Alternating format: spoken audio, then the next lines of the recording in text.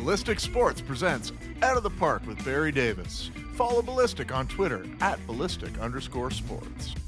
This week, former Blue Jay JP Arencibia explains how he had multiple suggestions about what to do with his life after baseball. Many directed him towards broadcasting. You know, when I got done, I had multiple people kind of reach out to me and say, hey, I think that you would be good at this. And now, a man who's definitely good at this. What this is, however, nobody's sure. Here's Barry Davis. I'm still trying to discover. I know I'm good at something. Because my mother always used to say to me, Barry, you're going to be very good at whatever it is you do. You know, I always felt really good for the kids that grew up with moms who told them they were good at stuff. Yeah. She, I think she used to, you're really good at doing the dishes. You're really good at vacuuming, son. I really love watching you do it because you're so good at it. Sorry, didn't work. Well, it worked for me. Didn't work when I tried it on my kid. Ooh. Yeah.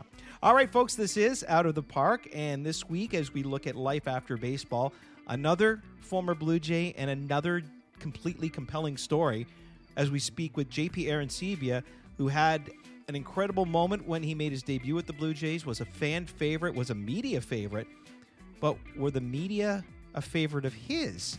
We'll find out when JP talks about the interesting turn of events that took him from having issues with members of the media to actually being a member of the media. In part two of this conversation, it really turns towards mental health, and JP has been very vocal about his struggles with mental health, but where is he at right now in his life? He was married. He's no longer married. Where is JP mentally right now? Well, you'll have to listen to part two to know all of that, and that is part of our members only show, and we will tell you later on how you can become a member. We will also have Ask Barry Davis because we have a very compelling question from one of our OTP members. A challenging one at that. Up next, though, Tom, we talk about one of the worst managerial decisions in baseball history, one of the worst human decisions in baseball history, and one of the more interesting hirings. Well, not in baseball history, but in recent time. All of those to cover up next. This is Out of the Park. Ladies and gentlemen, girls and boys, the first pitch with Barry Davis. And the first pitch is brought to you, well, it could be brought to you by you. Are you a business owner? Do you have your own company? Do you have a product that you want to advertise? Well, the first pitch, Thomas, is a great place to put it on because as we did with the Jaywalk, who were just a wonderful client with ours and partner for many years, and hopefully we'll get them back once baseball is back in full force. But you and I will do a weekly video for this segment, the first pitch. We'll put it out on social media, and it gets thousands of views. Each one always did. Yep. So your company label can be right on the video, and we'll give you a plug and all. So if you want more information, we have a website now. Yep. Well, again, we had a website for a long time. It got hacked, and this thing was like the $1 Million Man, Steve Austin. We had to put it together. I think it was being used to defraud the U.S. election for the Chinese. Oh, okay. That's always a possibility. But nsrmedia.ca is back up. Yep. And now, do we have the possibility for our listeners to interact with us now? Yeah, by the time this episode airs, people should be able to write into us, connect with us. Everything that it was capable of before, it should be ready to go again by this Sunday. Beautiful. Mm-hmm. All right, before we get to our baseball discussion, Tom, some big news, and we're really excited about what is about to come this week with our partners and friends from Ballistic Sports. They will be beginning a huge campaign beginning on November the 4th. That will be this Wednesday. And at that point, you will find out everything you need to know about these incredible games from Ballistic Sports. And we've talked about this for the last few weeks, and we'll remind you again. Of course, you can get all the information at ballisticsports.com. You can follow them on Twitter at Ballistic Sports. And basically, this is the board game for sports fans, whether we're talking baseball, hockey, football. And basically what you do is you watch these games while you are playing a board game. So you'll watch the Blue Jays game, say, while you've got the game going on, and you predict what is going to happen in the game. And if it's right, you move forward. And even while there are no games, there are virtual ways that you can play this game. So a big Kickstarter campaign is going to begin this week. We should also let you know that $1 from every game that is sold is going to go back into youth sports. So a great cause, a great game, a great way to follow baseball or hockey or football. And there are a number of podcasts that have already hooked up with Ballistic Sports, including us here at NSR Media, but also The First Question with Paul Hendrick, which is a great podcast. So far, he's had guests including Luke Shen, Darcy Tucker, and Matt Stajan. So a great chance to hear from former Leaf players. And again, stay tuned this week. We'll have more information. Check out my Twitter pages and Instagram pages, and I will have information regarding Ballistic Sports. All right, so the World Series wrapped up this past week, and anyone who is anyone probably dropped whatever they had in their hands when they saw Kevin Cash come out to get Blake Snell. He was cruising. He was phenomenal through 5 innings. Yep. Had a 1-0 lead. There was no reason. He gives up a base hit, right? No reason at all to pull him out of the game. What, he had 75 pitches, something like that? 9 strikeouts. Phenomenal. The top of the order was due up. He had mowed them down. He was in cruise control. Kevin Cash comes with the hook, and I'm sure anyone who watched it knows exactly, and even those who didn't know by now. Mm-hmm. And I know watching at home, I'm like, please tell me I'm not seeing what I'm seeing, right? Is he injured? Is something wrong? Was he diagnosed with COVID and they had to come take him out of the game? Like, why would they do this? And they go to the bullpen. And again, I am against this 100 times out of 100, what happened. But if there was a fraction of a percentage that says, okay, I understand your computer, blah, blah, blah, why would you not at that point in the game bring in your closer? If you can use a closer to open a game, why can't you use your closer in a 1-0 game where the game is on the line? That's where the game needed to be saved. Yeah. You're pulling out your starter. You got to put in someone who you know is your most reliable reliever, who's going to get you out of that inning, give your offense a chance to come up again, and maybe add on to that lead. And we've seen teams do this in the last few years in the playoffs, right? Yeah. Like, there have been, I can't remember, was it Boston? Well, hey, Clayton Kershaw would pitch out of the bullpen if needed for a Game 7. That's We've right. seen it with Justin Verlander. We've seen it with aces. Yeah, This is the last game. Like, there's no one you need to save. Yep. At that moment in time, you take whomever you know is your most reliable pitcher that has not pitched at that point in the game. Instead, he brings in a guy that's been struggling, and before you know it, it's a 2-1 deficit that the Rays face. And they never came back from it. That was how the game ended. Yeah, that's all she wrote. I mean, I was happy. Loop got in the game, and he pitched a clean batter, so that was nice. Yeah. But yeah, it's there. I haven't heard a single person. I haven't seen a single story written. I haven't seen any commentary defending the decision. No, So you can't defend it. it's a good thing in this like COVID land where everybody's on one side of one issue or one side of the other. This is an issue we can all roundly hate. However, I did see one post from somebody saying, I'm not saying I agree with the decision, but here's what the computers are saying. And taking into account pitchers that are as good as him, as Blake Snell, were having as good of a run through the game as Blake Snell. And we're facing the top of the lineup. That the top of the lineup, according to the computer, hits 3-something after only hitting, 0.95 the first 2 times through. So take that for whatever it is. It's something we actually discuss a little bit in the upcoming conversation. It's that intangible element. And this is one of those situations where I don't care what the numbers are telling you. This is your biggest opportunity, your biggest game. You've got an ace out there mowing down people. You keep him in. And if the numbers are telling you that to do something else, then what, are we just going to start simulating baseball? Like, let's just not even bother playing it. Let's just roll the numbers, right? And that's the problem, right? Is that there are some things that the computers are very good at telling you, and they will tell you what the odds are. But what they can't tell you is what you see. And if I'm Blake Snell, I do not pitch another game for the Tampa Bay Rays. Not a chance.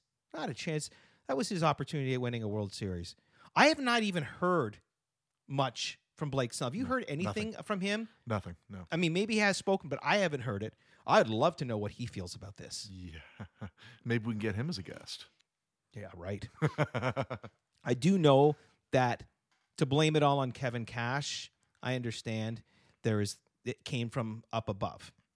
Right, but you watch the movie Moneyball, right? Mm-hmm. The guy, Art Howe said, I don't care if you are, the sexiest man alive, Brad Pitt, but I'm going to go with the guys that I need to go with.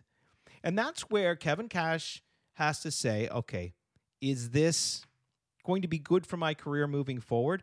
Well, it was a lose-lose situation in the fact that if he had done it, right, kept him in the game and things did not go well, Kevin Cash would get fired because he was going against what they were told, right? His only hope was if he kept him in, everything worked out perfectly. By taking him out, regardless of how it ended, he can point upstairs and say, hey, I was just doing what I was told to do. Wow. This reminds me of, you ever hear any of those stories about like the couples? It's usually like an old couple and they're driving in their car, they get a GPS and they get hopelessly lost in the outback, in the wilderness, completely far away from any road because they were just following their GPS. This is the baseball equivalent of that. Yes. When common sense, when the flow of the game, when the momentum in the game, when the player's performance, when every indicator is pointing at keep the guy in the goddamn game. And you just keep rolling along. Now, now you're going to have to do a little, before the show, one of those children under the age of 12, be aware that we have profanity in the show. Oh, yeah. Well, you know what? It was a passionate moment. It was a passionate moment. I learned that when I used to take acting, is that, and this was like high school plays and stuff. If your character would swear because that's how it's feeling, then you bloody well go with that. Mm-hmm. Okay. Anyway, so that's all I want to say about Blake Snell. Yep. Stupid move. I can't understand it, and I'm to still the next shaking my head. stupid move. The Chicago White Sox. No, we're gonna. We'll save that for back to last. that, okay. Yeah. Chicago White Sox announced today they have hired a new manager. Now, this guy he's a Hall of Famer. He's a Hall of Fame manager. Has not managed though in 9 years. La Russa? 76-year-old Tony La Russa is now the manager of the Chicago White Sox. Very good guess. I did not think you were going to catch that quickly. Hey, just the look on your face. Well, you know what's funny is my first thought is, what the hell? Why are we recycling old Tony La Russa again?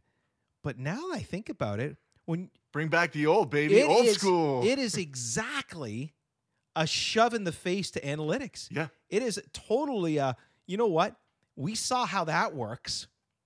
We're bringing in a guy that did it the way it used to be. Yep. This could help John Gibbons get back in the game. If there is a complete revolt away against the way they're doing this, right? Do you think Tony La Russa is going to use an opener? Do you think if his starter's cruising, he's going to come take him out saying, well, they told me I'm No. Tony La Russa is going to manage the way he's supposed to manage. Yep.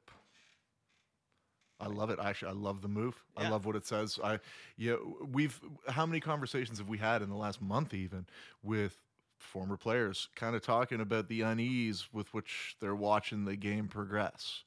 So yeah, let's bounce it back the other way and get some sanity back, right? Yeah, absolutely. Okay. Well, sanity can only last so Speaking long, about right? that, yeah. Justin Turner. I find it really interesting that when I've watched the news, they continue to show a tweet from him that must have been done after the game because he said, oh, what a great moment. It's just too bad I wasn't able to go out and celebrate with my teammates. Was he trying to fool everyone? He was there. We've seen him. We've seen him with his mask on, with his mask off, kissing his wife. He marks his own jerseys. By the time you're listening to this, we may know if and how many members of either team or family has been infected by this. And whether or not you believe that COVID-19 is deadly, whether or not you believe that, getting COVID-19 is like being diagnosed with lung cancer and 50 years ago, and it means that you're going to die, whether or not you believe in that or not, because there are obviously, as we've talked about, two sides, two very vastly different mindsets towards COVID. Yep. I try to stay in the middle on everything, try to be logical, believe the science, yada, yada, yada.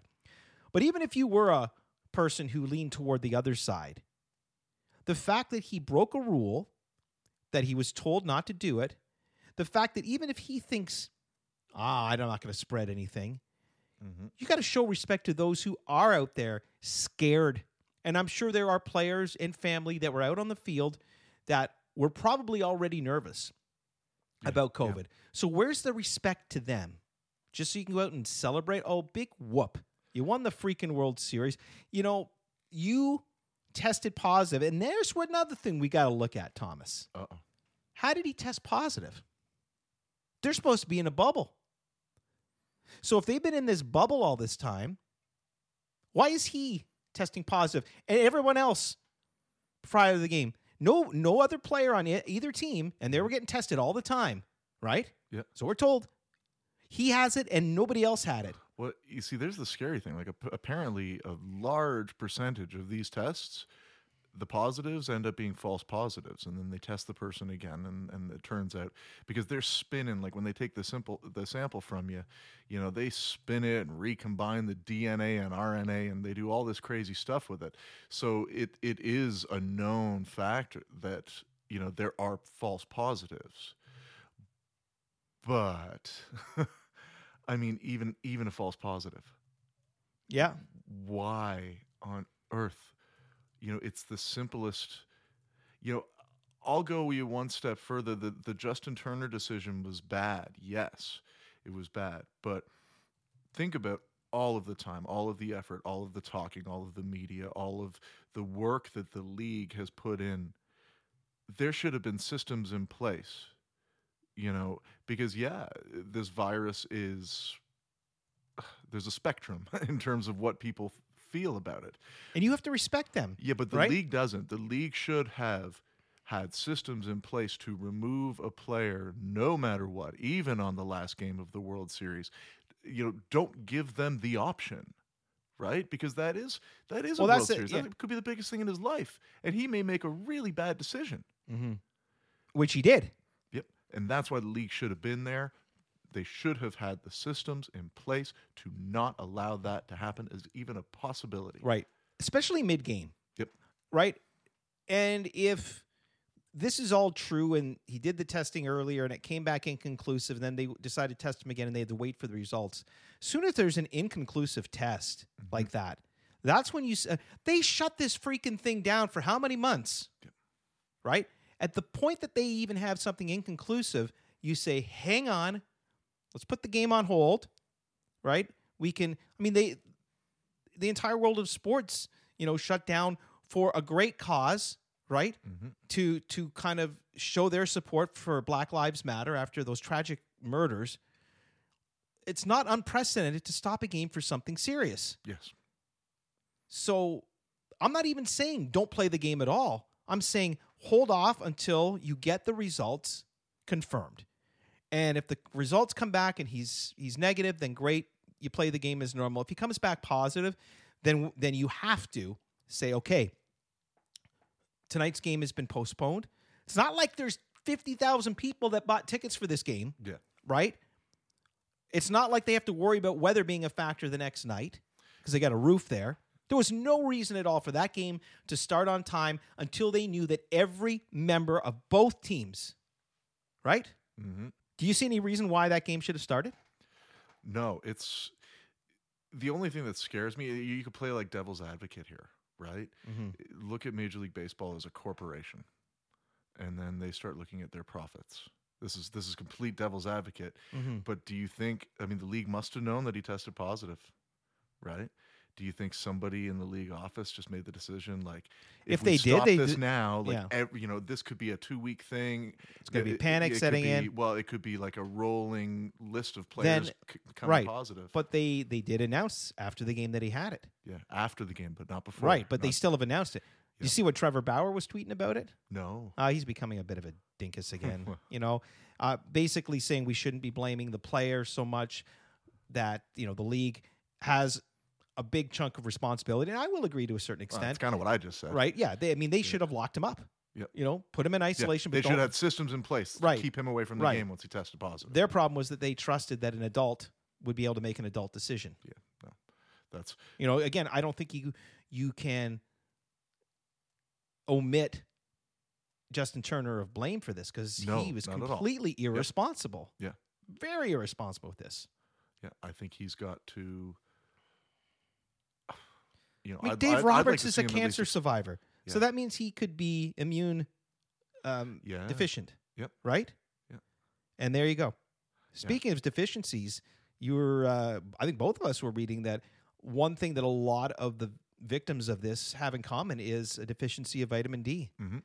And you look back now at how we were all told at the beginning to stay indoors, Mm-hmm. when really we needed to be sitting outside and getting our sunshine. Yeah. Right? Yeah. And I know as the summer went on, we were encouraged by many to get outdoors. But folks, if you don't get outdoors, make sure you're taking a vitamin D. You can take those little drops, Yeah. one little drop in a glass of water every day. Public service announcement. Yeah. Yeah. If you're really concerned about COVID, Mhm. load up on the vitamin D in the sunshine. Yeah, that doesn't mean it's going to make you immune, but The studies are showing a vast, Yeah. vast improvement in prognosis for people. yeah. Depending on their vitamin D There you levels. go. All right. Up next, we will answer the one question we have for Ask Barry Davis. And following that, we'll hear from former Toronto Blue Jay JP Aaron Sebia as we continue our series of Life After Baseball. There's Tom. I'm Barry. You're listening to Out of the Park. One of these nights, one of these crazy old nights, we're gonna find out, pretty mama. Out of the Park presents Ask Barry Davis. How are you as far as a Randy Meisner fan? Is calling, Not. And yet, I love this bass line. Yep. You know what I mean? You think Timothy B. Schmidt was a better bass player than Randy Meisner? Not really a Timothy B. Schmidt fan. Really? Yeah. Wow. Mhm. I thought he played exactly what you'd want to hear in the Eagles. To me, that was, I wouldn't have wanted to hear more craziness on the bass. I thought it Yeah. fit. Yeah, but as a bass player, I've never spent any time going over their lines. Just Well, I you haven't. should- I'm you not should- saying they're bad. I'm Yeah, just, you should have a listen to one of these Yeah. nights. That's one of my favorite songs of all time. I love the bass line. I love everything about that song. yeah, it is a great little tune. It's a bouncy bass line. It is a very if you ever try to sing it, and we call them the Bee Gees harmonies, because you have to go, staying alive. Oh dear. What are they? That kind of Yeah, voice. That's yeah. the Beatles. Not Actually, I Beatles, like the that. Bee Gees. Bee Gees. Yeah, yeah. It's called the Bee Gees harmony. Anyway, it is time for Ask Barry Davis, and this is an opportunity for you, our listeners, to submit questions or comments. Just don't say what somebody said to me on Twitter earlier while recording, when they basically told me that Sportsnet was right to fire my effing ass. Get your phone away from the microphone. You see what you're doing? Oh, You hear all that? wow. Yeah. Yep. Somebody said that they were right to fire my ass, effing ass. They didn't fire me. I was not. I was not fired, folks. This is information that's been out there for a long time. I was not fired. Nope. Okay. There we go. Okay. All right. If someone wants to submit a question to Ask Barry Davis, we now have a new way they can do it. Yep. Come visit us at nsrmedia.ca. We should have everything up and running by the time this podcast airs. Or barring that, you can send it to me or Barry on Twitter. I'm at fourth Don't even know underscore your Thomas. own handle, do you? Yeah, at fourth underscore Thomas or at Barry Davis underscore on Twitter, or use the hashtag Ask Barry Davis. And last but not least, you can come see us on patreon.com/out of the park. And you know what? You can sign up, throw a couple nickels our way, and help us bring these great talks and these great interviews, and get a direct pipeline to send us some great questions. I love it. And this week's question is really not a question on what's your opinion. It's a question on something that happened in Major League Baseball. And this was not an easy one. And I still don't know 100% if I have the right answer. Yeah. And I don't know, do you have the right, do you 100%? I am positive that I saw the answer to this, but I can't pull it up online anywhere and like triple check. So I'm like 99.9% sure I know the answer, but I'll let you go for it. So, Well, you want to ask the question all first? right, here we go. Yeah, if we're ready. So it's from David McLaren. Yeah. And David McLaren would like to know, is Joe Carter the only player or possibly only non-pitcher to finish the deciding plays in back-to-back World Series? So basically, it doesn't mean it had to be a walk-off. You just had to be part of the final play, meaning you could have given up a home run. Mitch Williams. Well, you have to finish the deciding play. The last person to touch the ball. The last person to touch the ball. So Mitch Williams wouldn't count for that. Okay. The guy that hit the home run would. Right. So that's Joe Carter. And Joe Carter ended the 92 World Series because Timlin to Carter, the World Series is over, right? Yep. But, man, I know that there have been some World Series that have ended with a home run, of course. Bill Mazeroski's one is right up there as one that ended a World Series. I think that's the only other one, right? But if the question was, who has won a game with a home run, a walk-off home run, but we're not talking about home runs. So, David McLaren, I think you have me stumped. Yeah. I'm going to say no, Joe Carter is the only one in history. You would think if that it happened, it would be something that would have been talked about more than what it is, because if it was, I would know, right? Well, I'll put my butt on the line here because I'm positive I saw a special about this, and one of the things that it mentioned was that Joe Carter was the first player in Major League history to end consecutive World Series by being the last person to touch the ball. Well, then there you go. Yeah. So we're going to stick with your answer. Okay. All right. You Let think? me know if I'm wrong. Yes. All right. It is now time to head off to sunny Florida. Don't worry about one thing, don't worry about nothing. She said, I'm not gonna let this one go. Nobody's on my side, nobody seems to see how much, how deep, how far these things can be. My eyes are dry and my eyes are dry and I still don't even know you. I still wish that I could hold you. I sometimes wanna die. And now, in the dugout with Barry Davis. And everywhere I go, Joining us from his Miami residence is our good pal, JP Arancibia.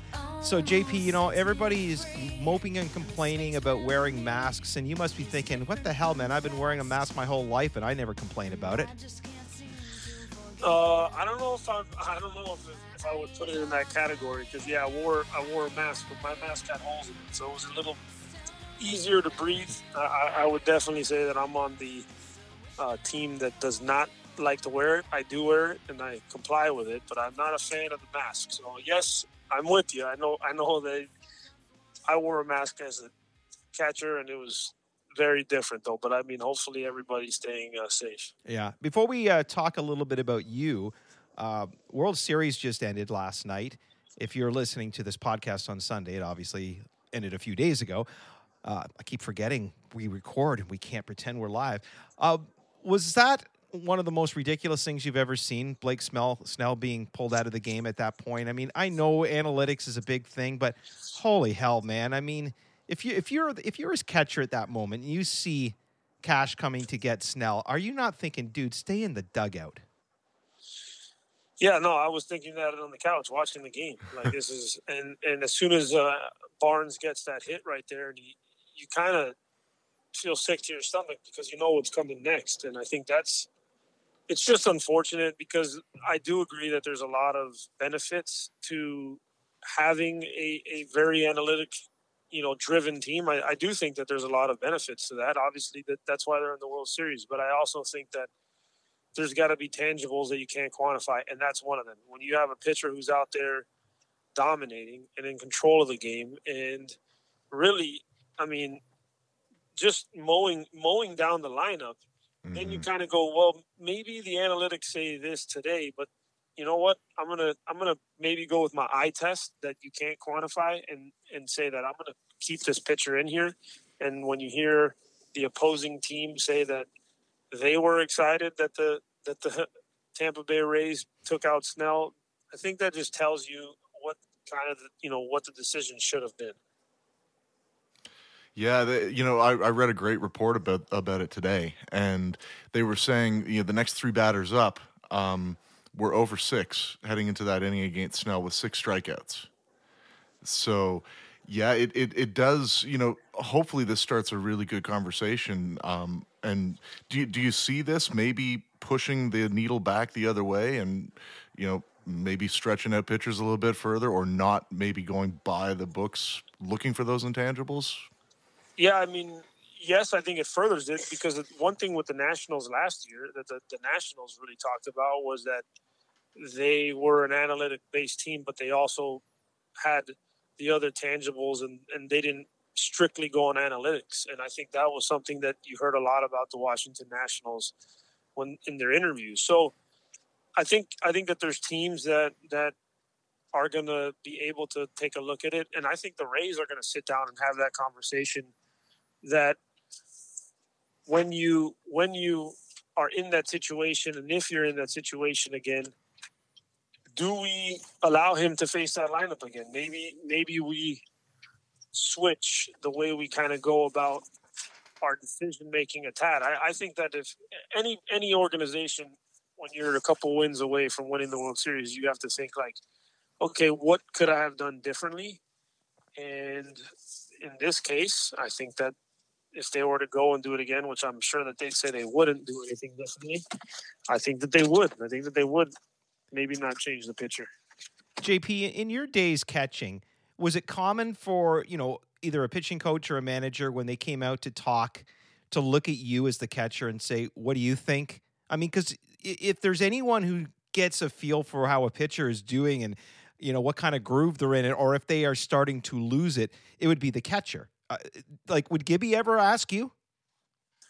Yeah, a lot of times, during my career, that was a question with, in between innings was, hey, do you think I should send him back out there? And a lot of times I'd say, yeah, I think he still has left in the tank. Or, my job is to be honest and to give the team the best chance. So if I thought that maybe we needed to pull him, I'd say, I don't know. I think that maybe he's done. And so there is those conversations in the dugout, but I just don't know if those conversations are had as much anymore because of, again, it's just an analytical approach. I think you just saw it. Like you said, 0 for 6 and punched out 6 times. And I mean, Cash couldn't have ran out to the mound any faster once Austin Barnes got a hit. So, I mean, the decision was made, and it was made emphatically. So I think that's where you kind of really step away and go, maybe there has to be more of those conversations, which I don't know if there was anybody on the planet that was watching that game. I don't even think it has to be with a catcher. If there's somebody on the planet that didn't go, what are we doing right now? Why are they taking this pitcher out? I mean, I think it was pretty obvious. All right, let's talk a little JP Arencibia. And JP, it's strange that, you were only with the Jays for part of 4 seasons, but it seems like you were there an awfully long time. And I remember during your first camp, and I mean, you were one of those guys that, you like to chat, and we chatted a lot in the clubhouse during spring training. And then there was this mad rush of fans wanting to see you get called up. And of course, you get called up, you have that magical first game. When you start your career the way you did with the success you had, does it ever enter your mind at any point, I wonder how many years I'm going to be in the league? I wonder, what is it going to be like for me 10 years from now? Do I think about where I go when baseball's done? Are you just kind of living in the moment and taking each day as it comes? I mean, shoot, when you're getting to the big leagues, you're fired up that you're living the dream, and I think that you're trying to enjoy the moment. I mean, because even you get called up at a certain point, that you really aren't going to get into any arbitration or any of those conversations about what my future's like for a while. And so you're just really trying to go out there and have fun. I mean, when I got there, I was like, all right, I want to hit 20 plus home runs, every season and do that and be one of the only catchers that I think it was Brian McCann that had done it. Like he had a streak, and that was like a goal of mine. It was like, I want to be a guy who hits 20 plus as a catcher. That was a big number back then. And that was something that I want to do every year. But I mean, I definitely was trying to live in the moment. And I think as your years in the big leagues continue, then you understand the business side of things where, okay, my second, third year, could I have a contract offered to me? I'm going to arbitration. Those things start to creep in your head. But I mean, for the most part, when you get up to the big leagues, you're just worried about more, what I'm trying to do day to day. When you got to the big leagues, your approach, was it, for a catcher, there's so much more to learn.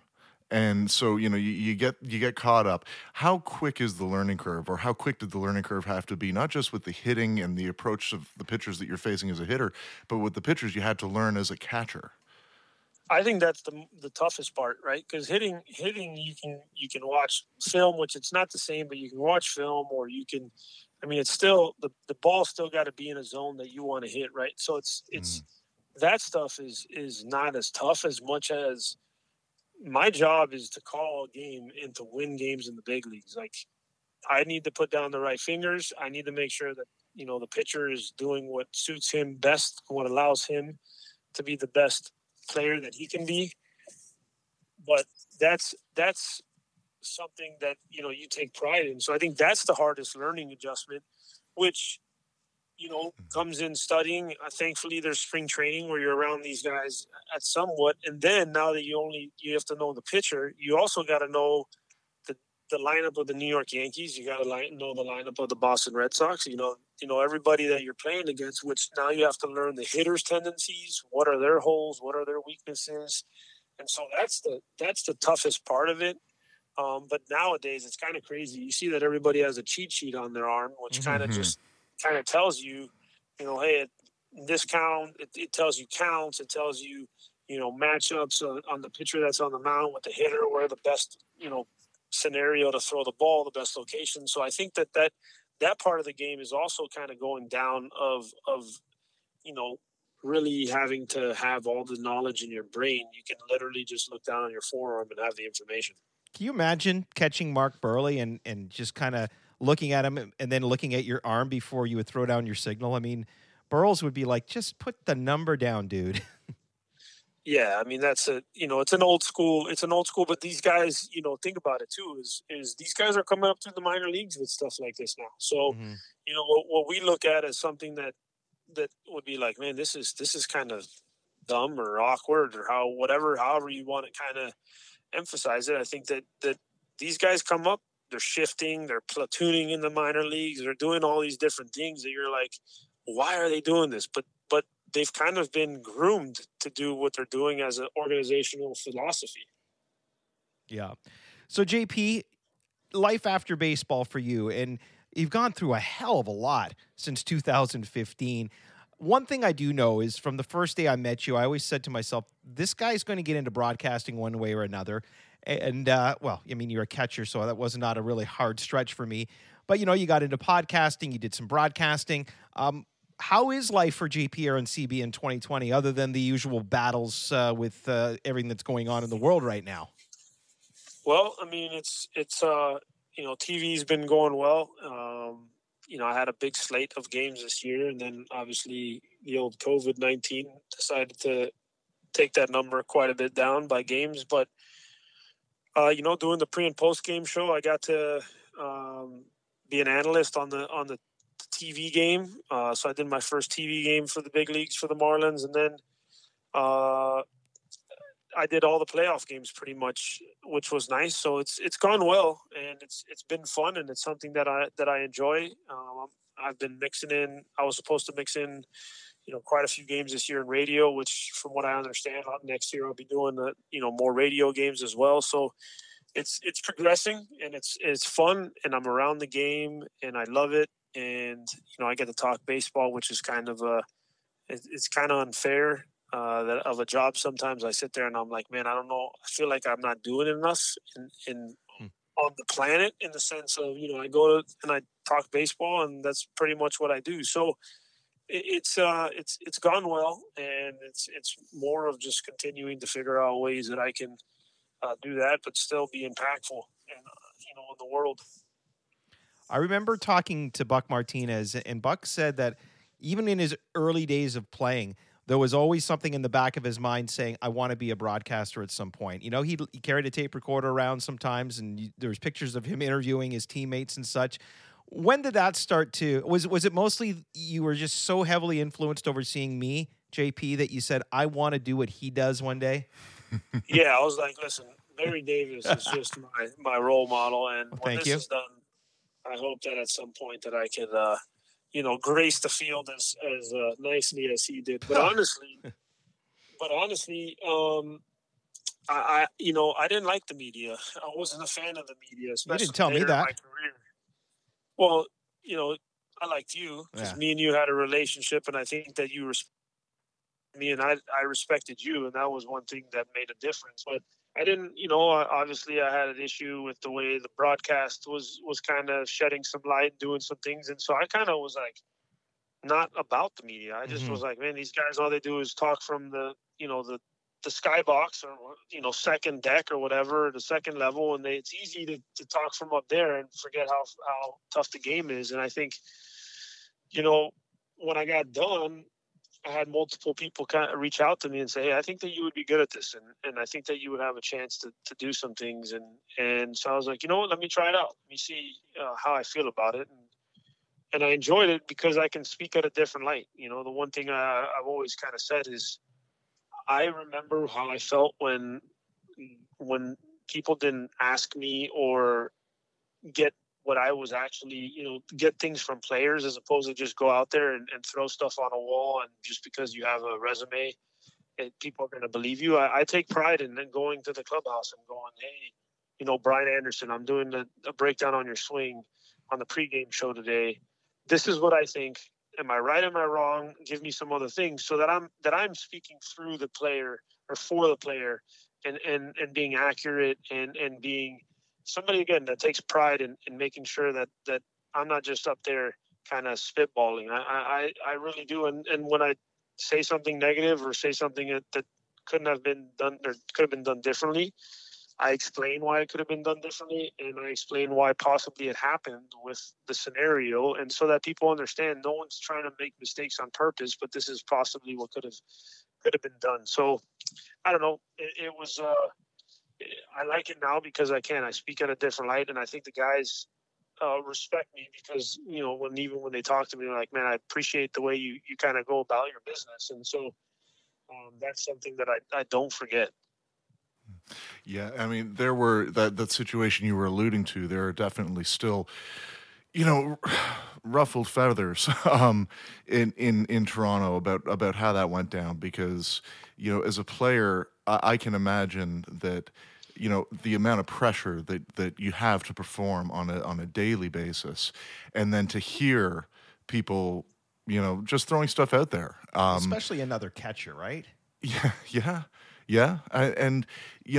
It just seems to me it's wonderful when you're talking about the interviews that you're doing now, going above and beyond. It seems like you really learned that lesson, in trying to be fair and trying to present a balanced approach in your broadcasting. But outside of that, that one particular issue with the broadcast crew and the Blue Jays, is there anything in particular that you took from your time in Toronto that you're using as a broadcaster now in Miami? I mean, honestly, I think that, you watch the pre and post game show at times. I think Joe Siddall does a phenomenal job. Jamie Campbell, watching Jamie, the way he kind of has done things, and you listen to Buck and I actually enjoy, every once in a while when I put the radio on and it was Mike Wilner and he was on the radio, then I would listen in. And so you kind of just see how styles are. Mm-hmm. I don't know necessarily if you know you take anything as far as how they do things, other than, you know, I now the little cues that I look for is when I'm watching things is mannerisms, and what do they do with their dead air, and what do they do when they stumble, or what do they do, like that kind of stuff. But I mean, I would say that at that point in my career, I don't think that I was necessarily thinking like, okay, this is where, you know, it's going to go for me next, and so let me like study up on it. But there are people that I admire. I do love Tim and Sid as well. I used to like their show. I thought they did a good job, and so there's some guys that I would look at and think that I enjoy how they do things. Do you watch baseball differently now as a broadcaster than you did as a player? Well, I actually enjoy watching baseball now that I'm not playing. Yeah. 'Cause, I mean, I think that's what people don't understand either is like I was with Jan Gomes recently, and me and my buddy were watching the World Series, and he's like, "Well, you guys have fun because I want no part of that." Which my buddy then asked me, he's like, do all guys feel like that way? And I'm like, well, most of the people, yeah, when you're doing it for a living in a game, when you're done playing, you're like, man, I don't want to watch any more baseball. I've just been in the baseball field, and I've been around it. And so you might check in if you're, you know, one of your boys is pitching, or some of your friends are on a team, or if there's, you know, whatever, however it may be. But now I kind of love that, you know, there's a ton of games on, and which game can I watch, and which game can I, you know, key in on. And I actually, my love for watching baseball has grown immensely since I've retired. I think I really do enjoy watching, you know, the game of baseball. So I watch as much as I can. Probably too much if somebody were to ask. When the career was over, JP, and you made that decision to retire, was there a thought in your mind of, well, what the hell am I going to do now? And I know for me, when after 25 years of being in radio and TV and that all ended, that was the first thing. Is like, okay, so what am I going to do now? I mean, you know, I've still got lots of life left in me, I hope. And I mean, for baseball, I mean, you guys are a hell of a lot younger when your careers end than the real world people are. So, I mean, was there concern? Was there worry? Was there excitement? Like, what is the feeling that goes through your head when the thing that you've been doing since you were a little boy? And I mean, I remember going to that ballpark with you that you played in as a kid. I mean, was your whole life was baseball. How do you adjust? Yeah, you know what? I pay a therapist now, so that helps. That helps talking with people. But no, honestly, you know, my first year when I first retired, I kind of was excited that I had a year that I can take off, and you know, I was married at the time, so it was like, all right, I can kind of have a normal life. And finally, you know, my entire life I've been playing baseball. I hadn't had a summer off. Literally, I had not had a summer off until I was 32 years old. So it was nice to take a break. I think now, you know, more than anything, for one that slows down, you start to really kind of think about purpose and where is your purpose, and like, where, you know, am I supposed to do this? I think I still battle those thoughts, in the sense of like, is this it? Am I going to be in broadcasting my entire life? Is this what it's supposed to be? I think there's a beauty of possibly, you know, doing different things and having options, I would say. But there's also an anxiety about, like, you know, real life. I mean, there's things that I've had to adjust, and I think a lot of players at some point, whether it happens right away when they stop playing, or as it gets a little bit later, a few years after they're done playing, which has happened with me, is like, there's an anxiety about, like, man, what is my life going to continue to look like for the rest? You know, what is my trajectory? What am I going to be doing? What, you know, because as you know, in TV, I think one of the tough parts of TV is, like, you're an independent contractor for the most part, and you're going year to year. And so, you know that, okay, hey, you know, like for me, I know that there's a good chance that I'll be returning next year. I've had conversations already, but there's nothing set in stone. And you know that they can go, well, you know, we're going to go a different direction. And then it is what it is. That's just the way it works. And so I think that insecurity, you know, is tough for somebody who has anxiety, which I battle. So, you know, it's really trying to, and it's easier said than done. It's really trying to step back and go like, well, I have a house, I have a car, I have, you know, thankfully I have some funds in the bank. And so I'm healthy. Let's put that. That's far more important than anything. My family's healthy. So there's something can happen otherwise, and I'm in a good place right now. So that, and that's something that I try to remind myself is just kind of go with the flow, because, and who knows, and this is obviously not the case, but anything can happen a day from now, and you could be gone off this earth, and, you know, you waste your time worrying so much about other things. And again, I say that about easier said than done, because we all still worry. You know, you touched on anxiety there, and there's a whole bunch of questions that come to my mind. But I guess probably the first thing I'd want to ask you is, was the anxiety always with you as a player, and it became a problem afterwards when you didn't have that outlet for it anymore, or was it something that just cropped up a couple years out of the game for you? Oh no, I had it when I was playing, especially when I was struggling. That's when it really got tough.